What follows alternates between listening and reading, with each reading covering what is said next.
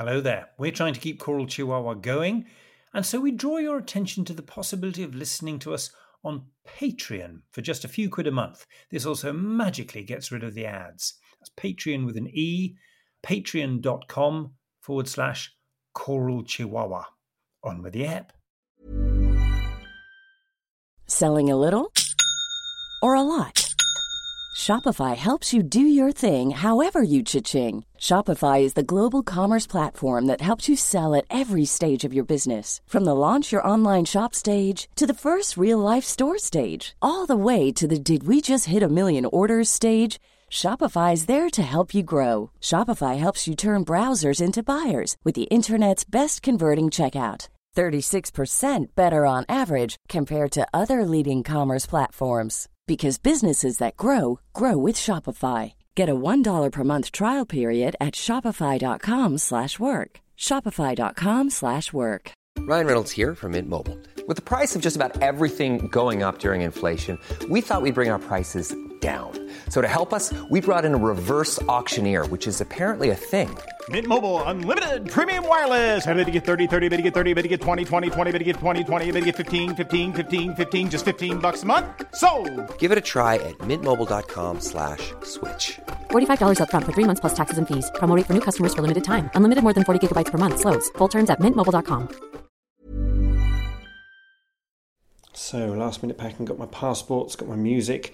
We're off to Norway to work with our great friend Bjarte Eike and his group Baroque Solistina that we've worked with for about 16 years to do a programme called Naughty Boys, Runny Nose and Spider Bites for reasons that may or may not become apparent. And just packing, got my passport, got my music, got all their music, all figured up and ready. Got the fluffy halos, the lighting up horns, the Devil's t-shirts and Charles's loose jacket. Right, any music you hear on this episode that isn't back announced is almost certainly by Baroque Solistina from their album The Alehouse Sessions or The Playhouse Sessions. Off we go. Unexpected cadence in bagging area.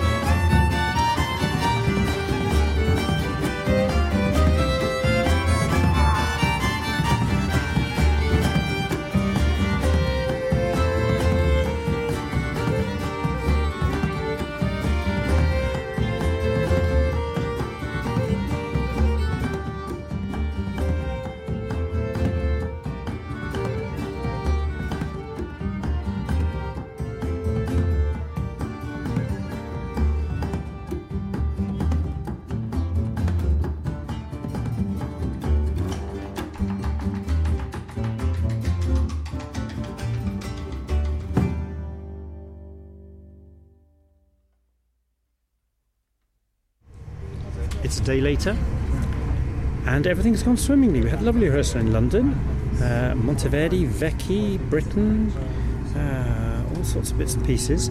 And then, although it was up very early this morning, got through Heathrow easily, lovely flight, very smooth.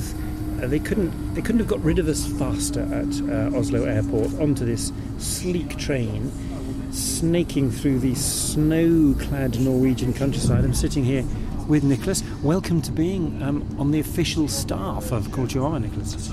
Great honour. Can I stop calling you Nicholas now? Can I just call you Sammy, please? It's so strange. Can't quite get past it. Not even Nicholas. Only my mother calls me that when I'm in trouble. But it is very beautiful. On the other side of the aisle is Charles Gibbs, Matt Long, whose phone just went, another gig. Anna Crook's back with us after not being with us so much towards the end of last year. And another Anna Beard Fernandez, former student, now doing very nicely in London. Thank you. She's got a bit of Spanish to sing in the next few days, isn't she? She and you both. La Jacara, the Irribaren, is that his name? Nice, good piece of Christmas rhythm. Yeah, and she's brought her own castagnettes. Indeed. It's always a thing in Fangeli. If you've got extra skills, we do use them. You got any extra skills? No, I don't even have any basic skills. Waiting to develop them. Matt, of course, juggles. I didn't know that. Yeah, Matt juggles. And so, yes, all beautifully smooth, and it's really, really lovely. Actually, it's not, is it? It's just some houses. But it was a minute ago really lovely countryside. Can we pretend for the listeners? Covered in snow, which is the single Norwegian word for snow. That's right. On QI a few years ago, they busted that myth that Eskimos have millions of words for snow. What Eskimos do have is millions of words for demonstrative pronouns. So they have a different word for that thing over there as opposed to this thing over here, and they're all single words. That thing on top of the drawer as opposed to that thing inside the drawer. All these. Should you ever go there, that'd be useful. Now, at the end of our last thing to go, we had Etymology Corner. Indeed. And you got another one. Well, yeah, I was thinking about Scandinavia. I was thinking about the Copenhagen, which is obviously not here, but not far away. And I reckon Hagen is fairly straightforward because it's Havn, which is harbour, like Haven in English. Haven, exactly. So, hang on, who's been Norwegian? Oh, no, she's gone. Just the name of a station. But Copen is a little bit less straightforward. Copen with a K in Danish comes from the same root as in Swedish. It goes the K is pronounced ch, like killing, like it was just chicken, and it comes from the same root as the German word kaufen, so shopping harbour. So Copenhagen is shopping harbour. There you go. We need a jingle, I think, for Etymology Corner. Okay, we'll sort it. Lovely. Etymology Corner. Thanks to Vultures 8 for plucking that one out of thin air. Right, well, that was a really bad idea to boast about how well the travel was going.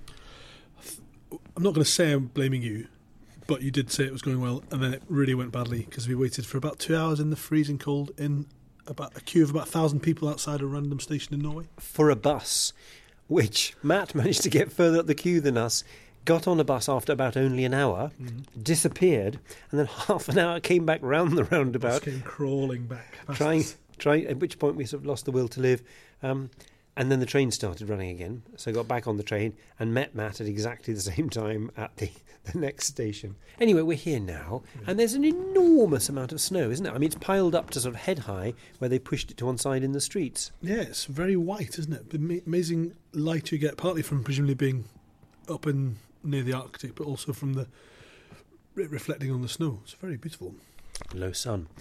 We just had we went to a concert last night, or our friend Bjarte Eike's group. They were as Baroque Solisten. We're on quite a noisy sofa, by the way. It's just quite good sort of it's leather, isn't it? It feels quite illustrious, quite expensive. And we went to their concert, which is the Playhouse Sessions, which is... Oh no, have I got that right? No. It's called Purcell's Playground. Thank you. The Playhouse Sessions is a development of Alehouse, isn't it? And they play under these different names of the Alehouse Boys, which you and I used to be a couple of singers for. And that's a sort of what happens when the theatres are closed and Purcell goes into the pubs and they mix Purcell with pub songs and sea shanties and all that, which is an amazing evening. It's been to UK quite a lot of times. Yeah, it's brilliant fun, isn't it? I was saying to, I think, Charles last night as we left, you sort of wonder why people bother doing really quite straightforward concerts, because they're so much fun and they're so vibrant and they're also so brilliant musically across genres. So the folk stuff is really very beautiful and the Baroque stuff really kind of really ticks along and is full of life. They're amazing, I think. And they were playing, it was all by heart last night, instrumentalists and everything, and there was this sort of stage dynamic in which they were all moving about, and it just seemed to sort of reflect the music. Soprano Mary Bevan was singing with us, who sang us Eurydice in our Orfeo a couple of years back. She's huge, she's everywhere, but she's such an animal of the stage. Her entire body was given over to the character of the song she was singing. Yeah, I found myself thinking quite a lot about embodiment watching them, because they kind of dance along, don't they? And or when it's not music that involves dance per se, they move in the same character as the music, and there's something really compelling about that. And also just it can't help but be mirrored in the playing and the singing. So really wonderful. And we were talking about yesterday about how is it that they're happy to improvise. What is it in classical musicians training where the improvisation, the natural spirit that we have as children, where's that cut off? Is it because we don't play as much, or that's a big subject. But you could think, that's because they've got a lot of rehearsal time. They're a properly funded group by Norwegian government. There's all that, but there's something in the mentality, because even when we just sat down to rehearse this Hakara from 1740 today, the thing kicked right from the beginning.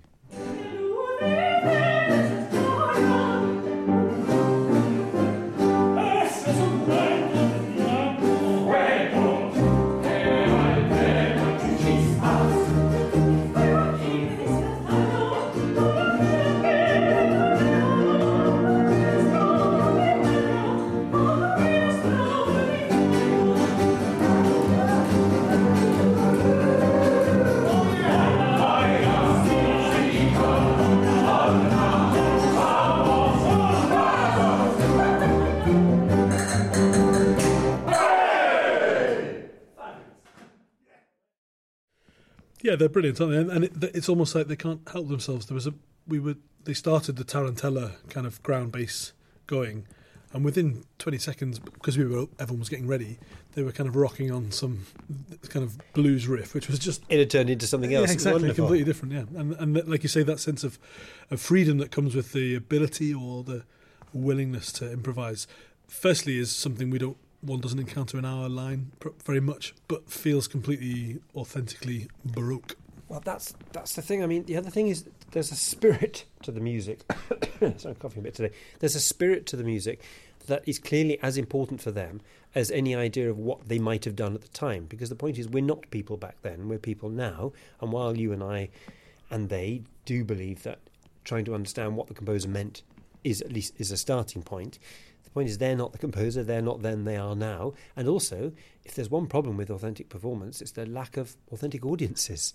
So our audiences have heard rock and roll, they've heard folk music and all this other stuff. So there's, that just bends it. But as you were saying, it's always Purcell, isn't it? That's it. It wasn't all Purcell music, was it? There were bits of improvisation, bits of other stuff, I think, like maybe a bit of folky things. But it's so true to Purcell's spirit. And as we were saying on the way here, that can't think of many composers who do that incredible range of emotions and of kind of colours, from tragic to comic to bawdy or filthy to exquisite, all within a few bars. And it's a great programme and it's a great concept what they do, but it wouldn't have it wouldn't hit such a bullseye if it weren't brilliantly played all the time. Yeah.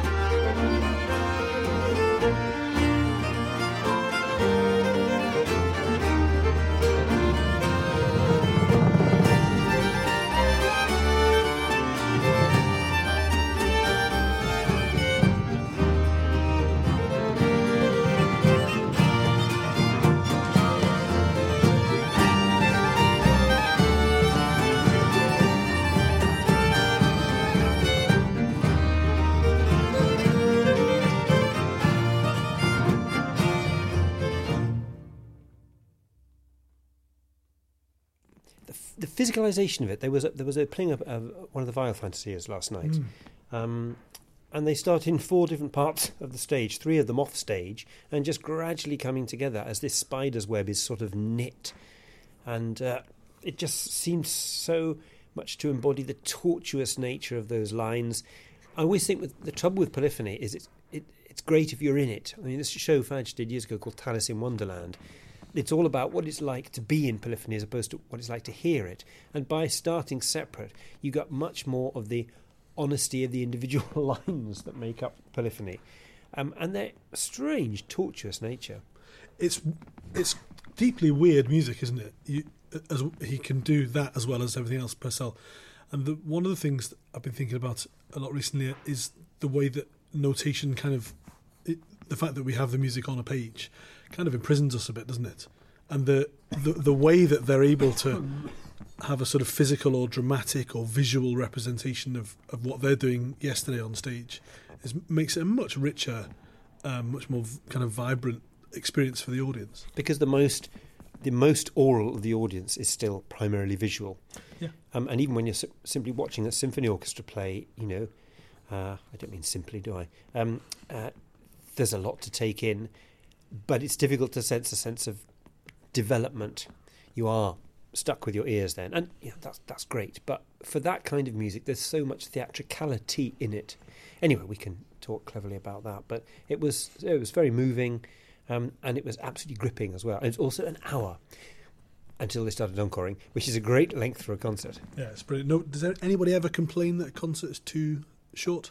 I think King Singers were talking about this after lockdown, that actually doing a 2-hour concert, people are very happy with an hour generally. Yeah, I mean, it's a lot of time. I think it's a lot to take in, like you're saying about listening with your eyes as well as your ears. And actually, an hour of music, especially when it's relatively complex and when it's performed with such vibrancy as it was last night, that's a lot for our senses to kind of absorb, isn't it? Yeah. Let's hear a little bit of Bjarte speaking Norwegian, because we like Norwegian a lot. We like Norwegian a lot, and we like Bjarte a lot as well. Apprendre Norvège. Écoutez et répétez. Luftputebåt, og den kjører veldig, veldig fort. Luftputebåt, hovercraft. Luftputebåt, luft, air, pute, pillow, båt, boat. Luftputebåt, og den kjører veldig, veldig fort.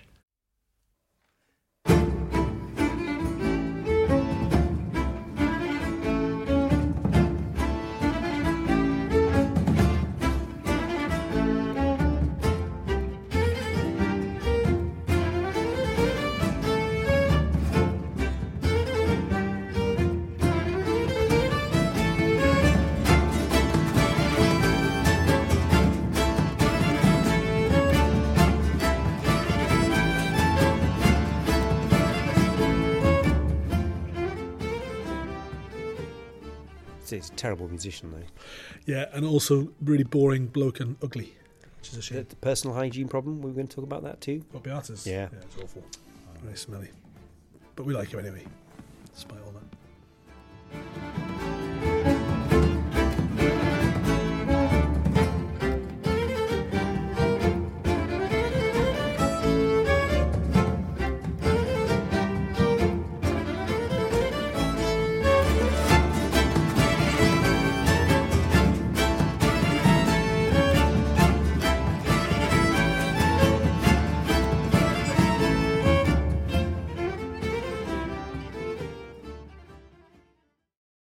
And also, just when you thought you'd heard it all last night, they sang. Yeah, isn't it amazing? So much of last night makes you think about what it is to be an audience, and you and I spend lots of time thinking about how to craft sound and how to make vocal sound into something that really means and lands with an audience.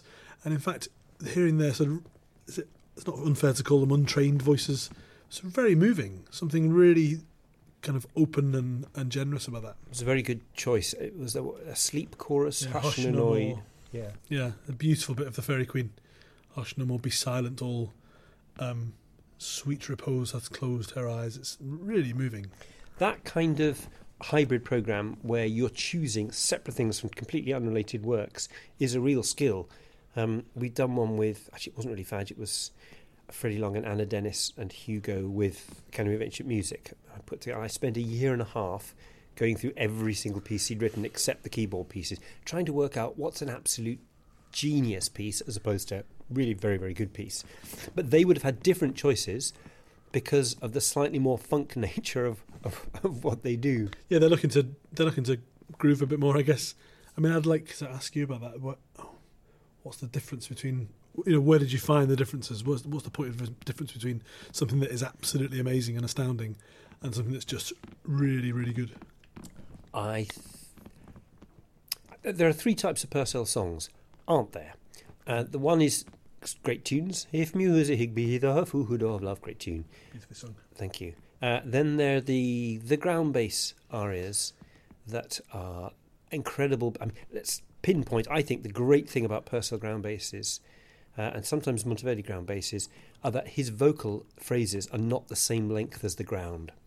Even in Arbelinda, which is in first ground bass aria in Dionysus, there's it goes on longer than the ground does, and so you lose yourself really in an orgy of oral pleasure.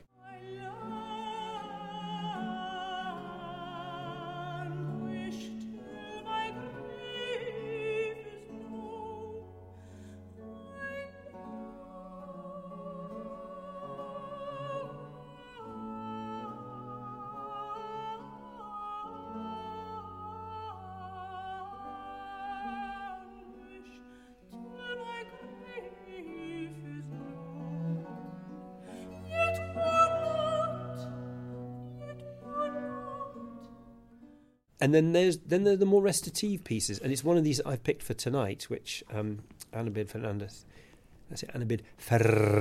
is going to sing, which is Urge Me No More, which goes from C major to D flat minor, which is from the theoretically impossible key of F flat minor.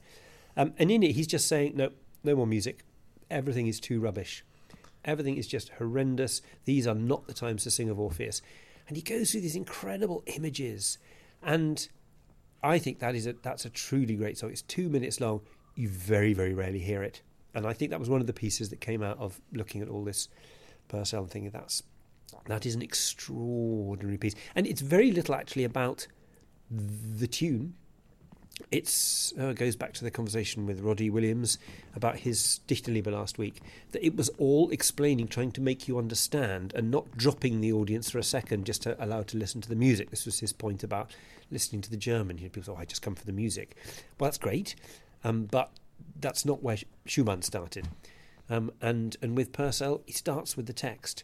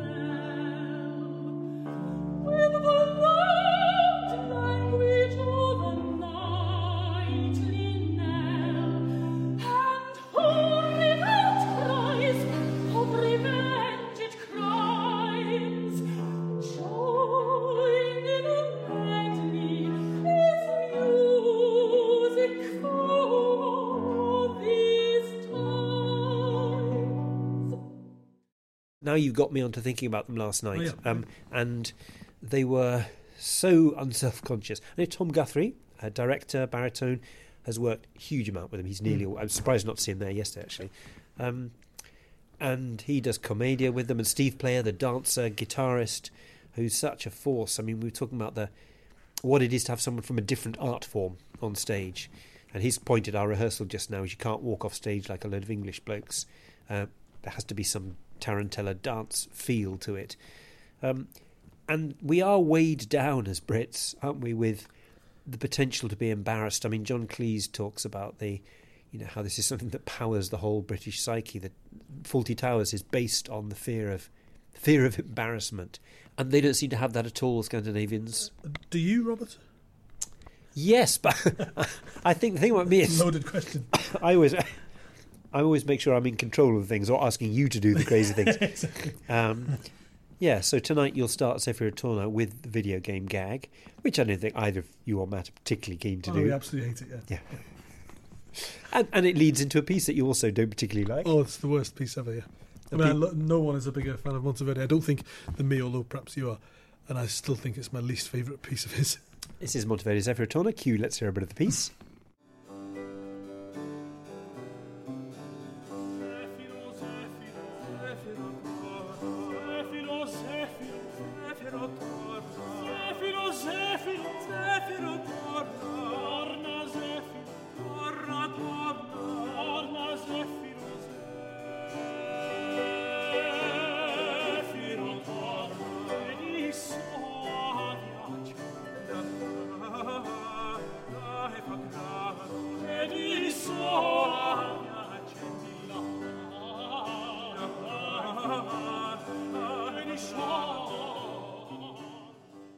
What don't you like about it?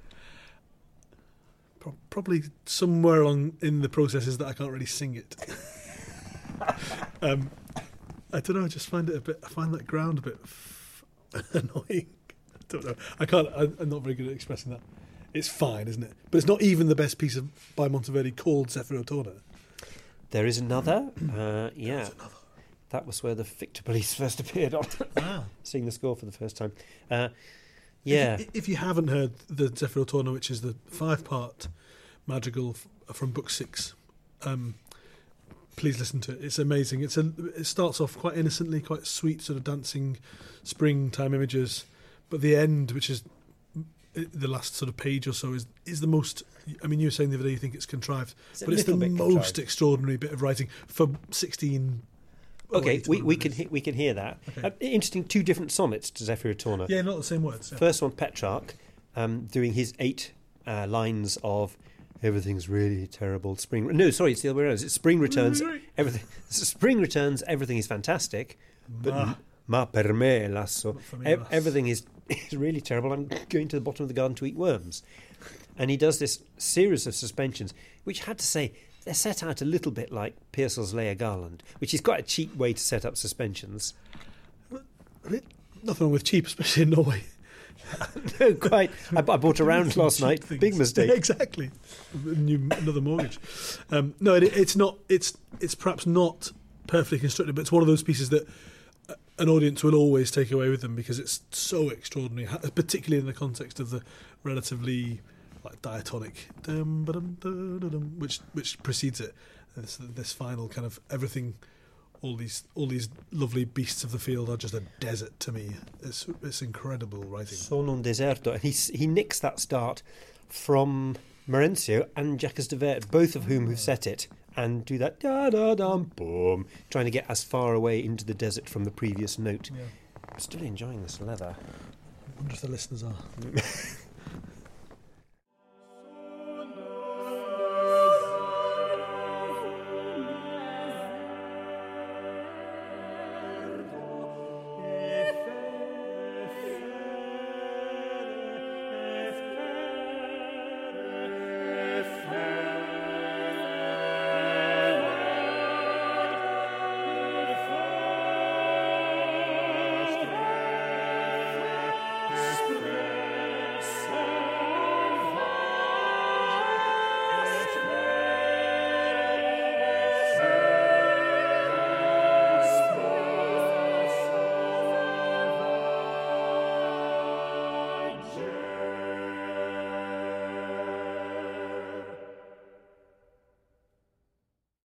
And that was the end of Zefiro Torna, the better version, 5-part version, from a disc called Sweet Torment. Sweet Torment, which we recorded with, in fact, Baroque Solistna in about 2009 in Oxford. And Bjarte, the hardy Norwegian, was terrorised by the cold church in Oxford. Yes, so Michael's Summertown. That's right. And he said, "Don't you heat your churches here?" He doesn't talk like that at all. But And he said, no, we heat our churches and we're responsible for most of global warming. Exactly. It was cold, wasn't it? So where were we? End of January. What have you been up to so far this year, Robert? It's sort of knock-on end of that really quite busy term last year when we were away with Fadge, but I was also doing undergraduate teaching. I finished my module called Singing Monteverdi, where students of very different abilities get to grips with what's really important in singing Monteverdi. And you kindly came up and coached on that for a day. And it was just fascinating to see the different sort of things they did. And, obviously they all come with different skills and different experiences of music before. Certainly in universities now, you don't necessarily have to have a music A level to study music at university. Theory, grade 5 theory, grade 8 theory. But one of the most impressive things was a student who was certainly difficult. The actual learning notes was difficult, but their presentation was everything that you need for Monteverdi. Their honesty, the fact that they'd really thought about the energy, what's behind this, the way they stood up for, they thought to sit down so they could stand up to raise the tension at one point. So that was lovely to see. As one surprise, it sounded disturbingly like Emma Kirkby. Very nice. Not a bad thing, we should clarify. Absolutely not. No, the great Emma. I'm going to genuflect quickly now. Absolutely, yeah. The great Dame Emma, sorry. Pop them in. A leathery genuflection there. So that was rather lovely to see. I've written those up, got them moderated. It's quite good marking recitals at University of York because you have really good criteria to fit to. Because marking performance, you're doing it at the Academy, and it's quite... You said at Cambridge last year when you were marking that still, despite lockdowns and everything, you knew what was a 60 and you knew what was a 70. And we put that into words in York, and it's terribly useful when you're arguing about a mark for a student to have these things to refer to. Yeah, it's super useful, isn't it? We were talking about it actually just at lunch there, that the criteria are a really good thing to hang your hat on partly because at undergrad, it seems, I don't think it's unfair to say, you've got such a range of approaches, such a range of standards, particularly for singers who are... I remember Nick Clapton saying this at Dartington once, that if you're 20, vocally you're basically a toddler. You're 4 or 5 years old in terms of your actual voice having reached its maturity. Especially for men. Yeah, exactly. So it's totally feasible to be a absolutely international concert standard cellist, which we had at Cambridge a couple of years ago. A former young musician, but you can't. Singers, it just almost never works like that. You very rarely get someone who's absolutely ready to go at that stage. So those criteria really help you hang on what you're looking for, really, and what sort of things you're looking to encourage. And it may be that the technical command, if that's the right phrase, isn't where it might be, but like you talk about, so the sincerity and the directness of communication and understanding the music. And so one of the early 17th century techniques is a throat articulated ornamentation, a whole series of them known as gorgie, throaties, if you like. Gorgeous. And yes, and one absolutely wouldn't expect singers after a term's work to have done very well with that, but we do want them to engage in it. In fact, one of them produced some fantastic little passaggi at the end. I also got them to rewrite some of the passaggi because someone like Caccini will write these great big long roulades, double roulades. No one knows what he means by double roulades, but I'm hoping it's got something to do with Swiss roll. Yeah. And you can't do that. That's a lifetime's work to manage that kind of thing. So they just rewrote them, made them shorter, something that had the gesture. That's a really good exercise, isn't it? Sorry, because it's these things that have come down to us written down. Like a lot, Caccini is a good example. It's just one person writing on one day, isn't it? We of course attach importance to them because they're important documents, but it's only one person's answer to a problem for one performer, I think, most likely. Try to ask Bjarte to play the cadence the same way twice, or you to ornament something. I mean, you're an absolute nightmare to record because you ornament. Thank you very much. Because you ornament different every single time. One of your best ornaments is on Flaming Heart, and you were just basically taking the piss. At the beginning of a take in the bit we didn't use, and I managed to slice it on. Oh, wow. I wonder if I can just pop that in now. I think I know where that is.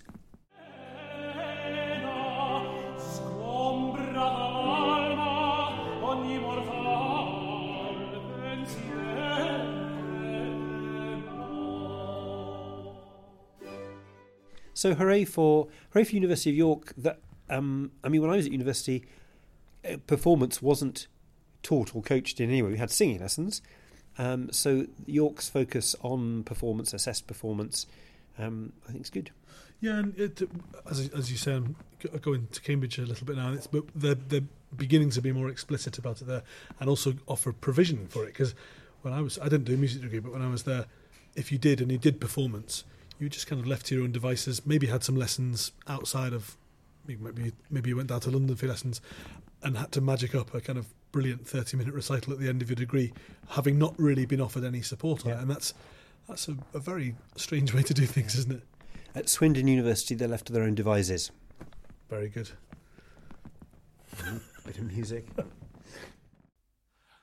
When I was a little boy, oh, so my mama told me, Jimmy, way all away, we'll haul away, Joe. If I did not kiss the girls, my lips would all go moldy. Away, all away, we'll haul away, Joe. Away, haul away, the good ship now is rolling. Away, haul away, we'll haul away, Joe. Charlie, he was England's king before the revolution. Away, haul away, we'll haul away, Joe. But then he got his head cut off. It spoiled his constitution. Away, haul away, we'll haul away, Joe. Where, haul away, we'll haul for better weather, Jimmy. Where, haul away, we'll haul away, Joe. Come on, boy. Haul away, we'll haul away together, Jimmy. Way, haul away, we'll haul away, Joe.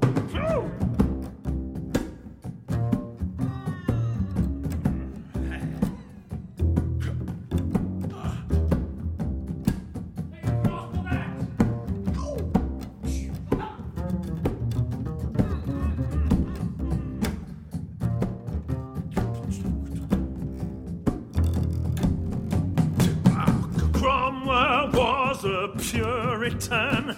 He stopped a spear or pouring, Jimmy. Away, haul away, we'll haul away, Joe. But now that Charlie's back again, we'll go once more a whoring, Jimmy. Away, haul away, we'll haul away, Joe. Way, haul away, we'll haul for better weather, Jimmy. Way, haul away, we'll haul away, Joe. Way, haul away, we'll haul away together, Jimmy. Way, haul away, we'll haul away, Joe. Come on, everybody. Away, haul away, we'll haul away, Joe.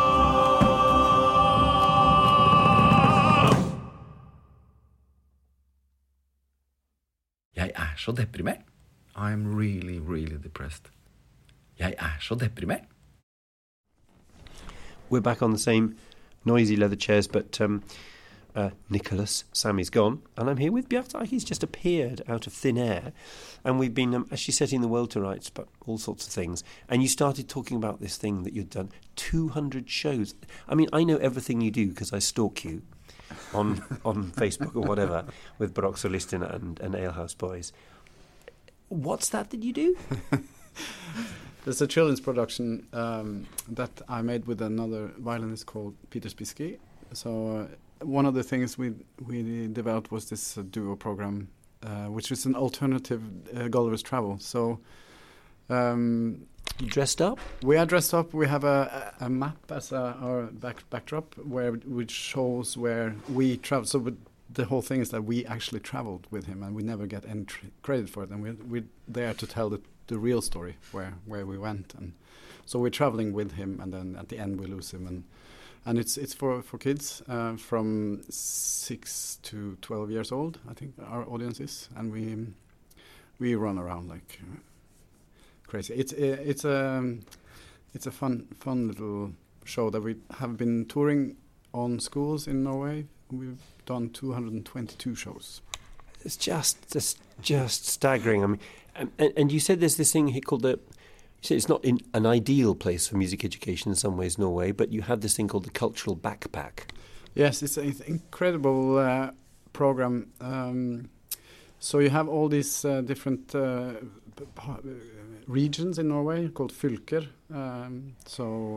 And they all have an administration and a producing team for this cultural backpack, and they are their main objective is to present professional musicians, dancers, actors. It can be groups, it can be single people, it can be also writers and journalists, and they arrange these tours, talk to the schools, and then you are maybe on a 2 weeks tour maybe.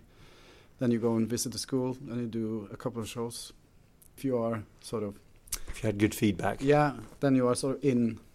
Because kids, not an easy audience. No, and with our Alehouse project, we are also doing that. It's called the DKS, Den Kulturelle Skolesekken, the cultural backpack. And is it called Orange Juice Project? Yeah, well, we're not talking too much about the ale part of it, but which in Norwegian is Øl. Ølhus. Ølhus. But yeah, so we don't. If there's any songs which has the word ale, I turn it into orange juice or something. Yeah, but milk. But touring with the Alehouse is interesting because then you can do this immersive. You can have a little bit older kids and you can teach them songs and dances and bring them in. And in some places we even bring them in to then join in for the evening concerts. We did something similar in Cardiff at the Royal Welsh College. I've done it a couple of times with students there. Do workshops for a day and then they join for the concert in the evening. So, I mean, you say concert, but Nicholas was saying as he came out. Or that concept that why aren't more things like that? Why does it have to be the way you were playing with Purcell just seemed very entering cliche land here, very honest to the spirit of Purcell, but with just a lot more sort of modern imagination. Why do you think you're, I wouldn't say the only person doing that, but there's a lot of weird projects in continental Europe and England as well, I suppose, but a lot of the time just strange things are thrown together in the hope that it'll make something cool. But what you do is much more organic than that. Why aren't there more people with that sort of playful spirit? Because it is playful, isn't it? Well, definitely playful. If it's, I think I can't speak for other people why they wouldn't do it, but I think my approach is definitely the playfulness, but also with a lot of respect for the original essence of it. So I have a deep love for Purcell and what he's done. So it's not just that's a cool. Let's see what we can do with it. But so because everything is there, and just think that there has been for a long time. He's been misunderstood in many ways, especially.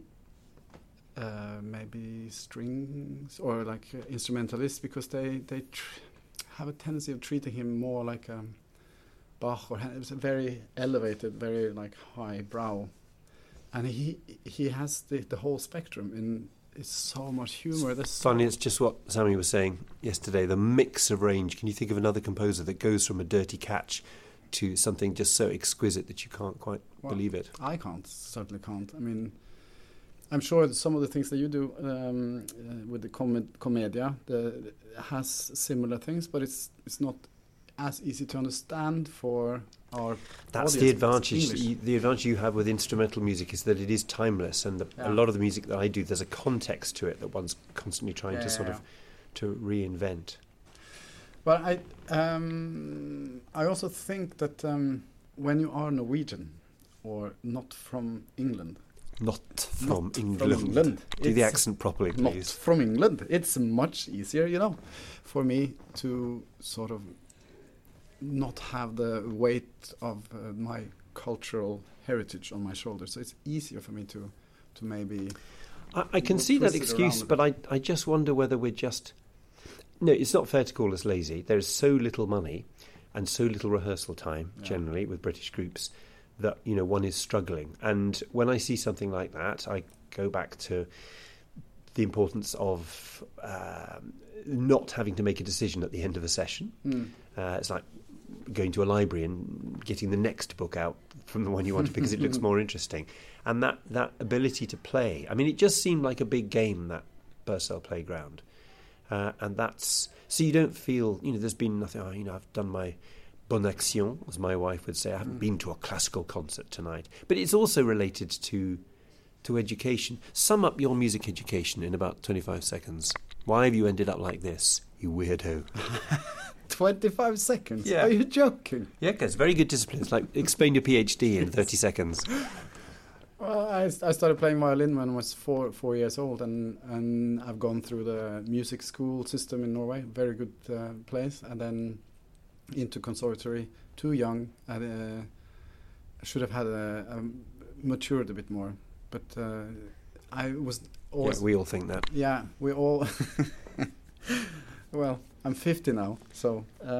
no, and then I've never felt at home with very traditional high romantic violin music. Why should I spend 10 hours a day practicing just to sound worse than somebody else? Because you will never be better. So and I was always interested in folk music and this sort of other types of music.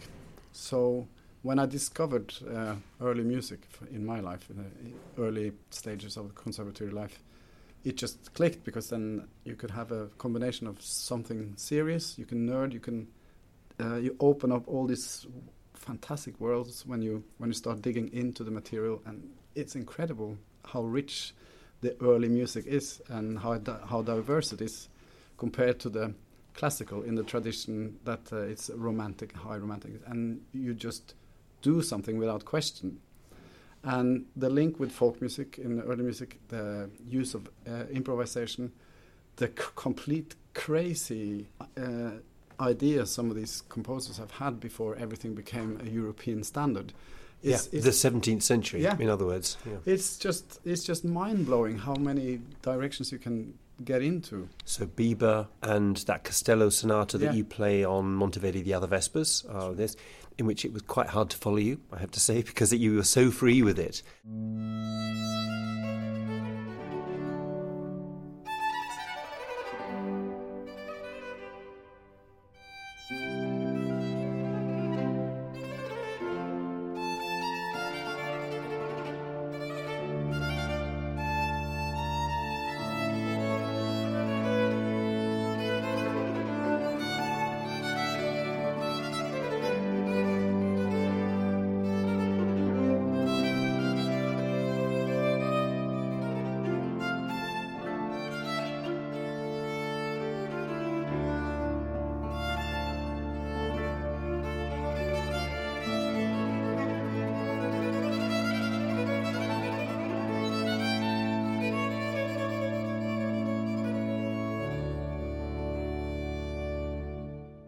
And we always ask ourselves, where did classical musicians lose the sort of play sense that allows them to improvise? And I think in England we seem to go down one route fairly early on, that either you become a sort of creating free musician, jazz, improvisation, or you go into classical. But you seem to have both because of the folk, I suppose.